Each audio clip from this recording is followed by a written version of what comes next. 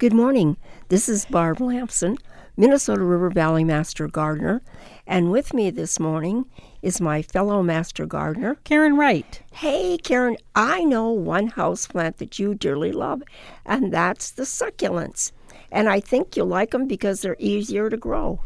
Well, I love them outside too, but inside as well, because outside they fill up a lot of spaces and they don't require a lot of water, which is really important for the dry summers we've had.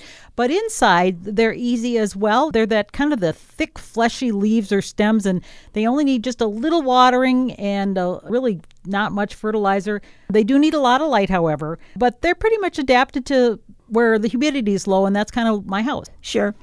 I found with succulents, a lot of them are very small, very shallow roots. Yes. So you're going to have to get more of a tray like or a dish, a shallow dish to grow them in.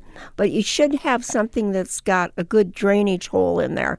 The worst thing you can do is to water your plants, and then the plant just sits in They get that root rot. And the other thing, when you get these succulents, you should buy that special soil. It's called usually cactus or succulent soil, because it is so well draining. They don't want their roots to sit in any water, so it has to be that special soil. Yes, I agree. And yet, I am surprised. I have the succulent, I have a mixed dish, and I have it in my east window, and they do fine there. They usually like a lot of sun, but they've adapted. I can't believe it. And in the summer, I take the whole dish outside and I put it in the shade, and it does well there too.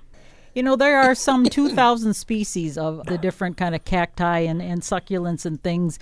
And some look like the cactuses with the pokey needles, which I've got some of those. I've had one that I've had for years. It's one I got when I was in California at some desert place, and it's still alive, believe it or not. I can't believe that I still have it alive. I've got aloe vera, which are another type of succulent, and I love them because then you can break the leaf if you have a burn or something. Those are really good for that. So there's some that are, I think, good to grow just because they're kind of cool. You can put them in little mini fairy gardens. Sure, mixed mini garden. Yeah, and they grow really slow as well. Yeah. Well, we have a huge aloe plant here. It's yours? Yes, it was. I was growing it and it got so big.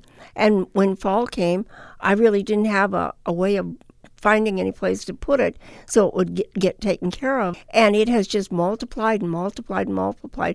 We're going to have to divide it and give those out to people. Yeah, one thing you told me, whatever you do, don't overwater succulents. And that was one thing you said about the aloe vera. So how do you know when's the best time? Because I just sort of forget about them anyways. Well, the thing of it is, if you have them like we have them in a window here where they don't get a lot of sun, so they're not drying out.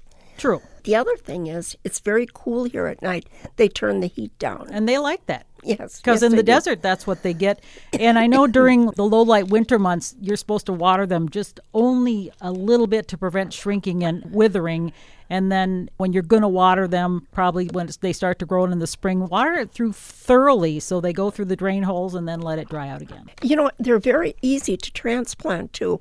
When they start multiplying, you can use, what I've been using is a dinner fork. And I just go to where they're the closest one there's two in a row, and go to between the two and just gently go around that with that dinner pry fork. It up? Yeah, and then pry it up. Because their roots are very, very shallow. That's the thing. I always think that there's something wrong with them, but they will root in almost anything. Right. Yeah. And if you didn't have the right soil, they would be tipping over.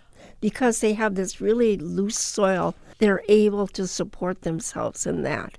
Yeah. The other thing I like about the succulents is some of them bloom, which is very... I remember that one big, it was a rounded on top cactus that you had. It was pretty good size, but it got the most beautiful bloom. And I was coming up the stairwell because we had it in the stairwell. And I says, well, look at you. Yeah. And I was talking to this beautiful yellow bloom, and somebody saw me and they said, who are you talking to? I said, oh, look at this pretty bloom, because it was such a neat thing. And there are some that do that. Yeah. There's some when you find in the store, these succulents, they'll have like them painted or weird colors or something. Mm-hmm. Just get a regular one. Don't get ones that are painted weird colors. Yeah, you I can agree. grow. There are some with really cool colors already. So. Yes.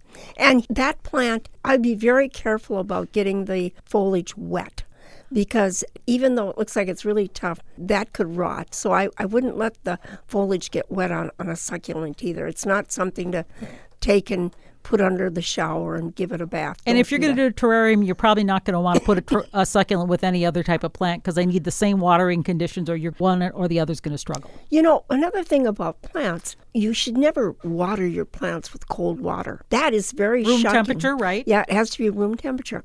Well, succulents are just a great plant. If you haven't tried them, why not look into that? This is Barb Lamson along with Karen Wright, wishing you happy gardening.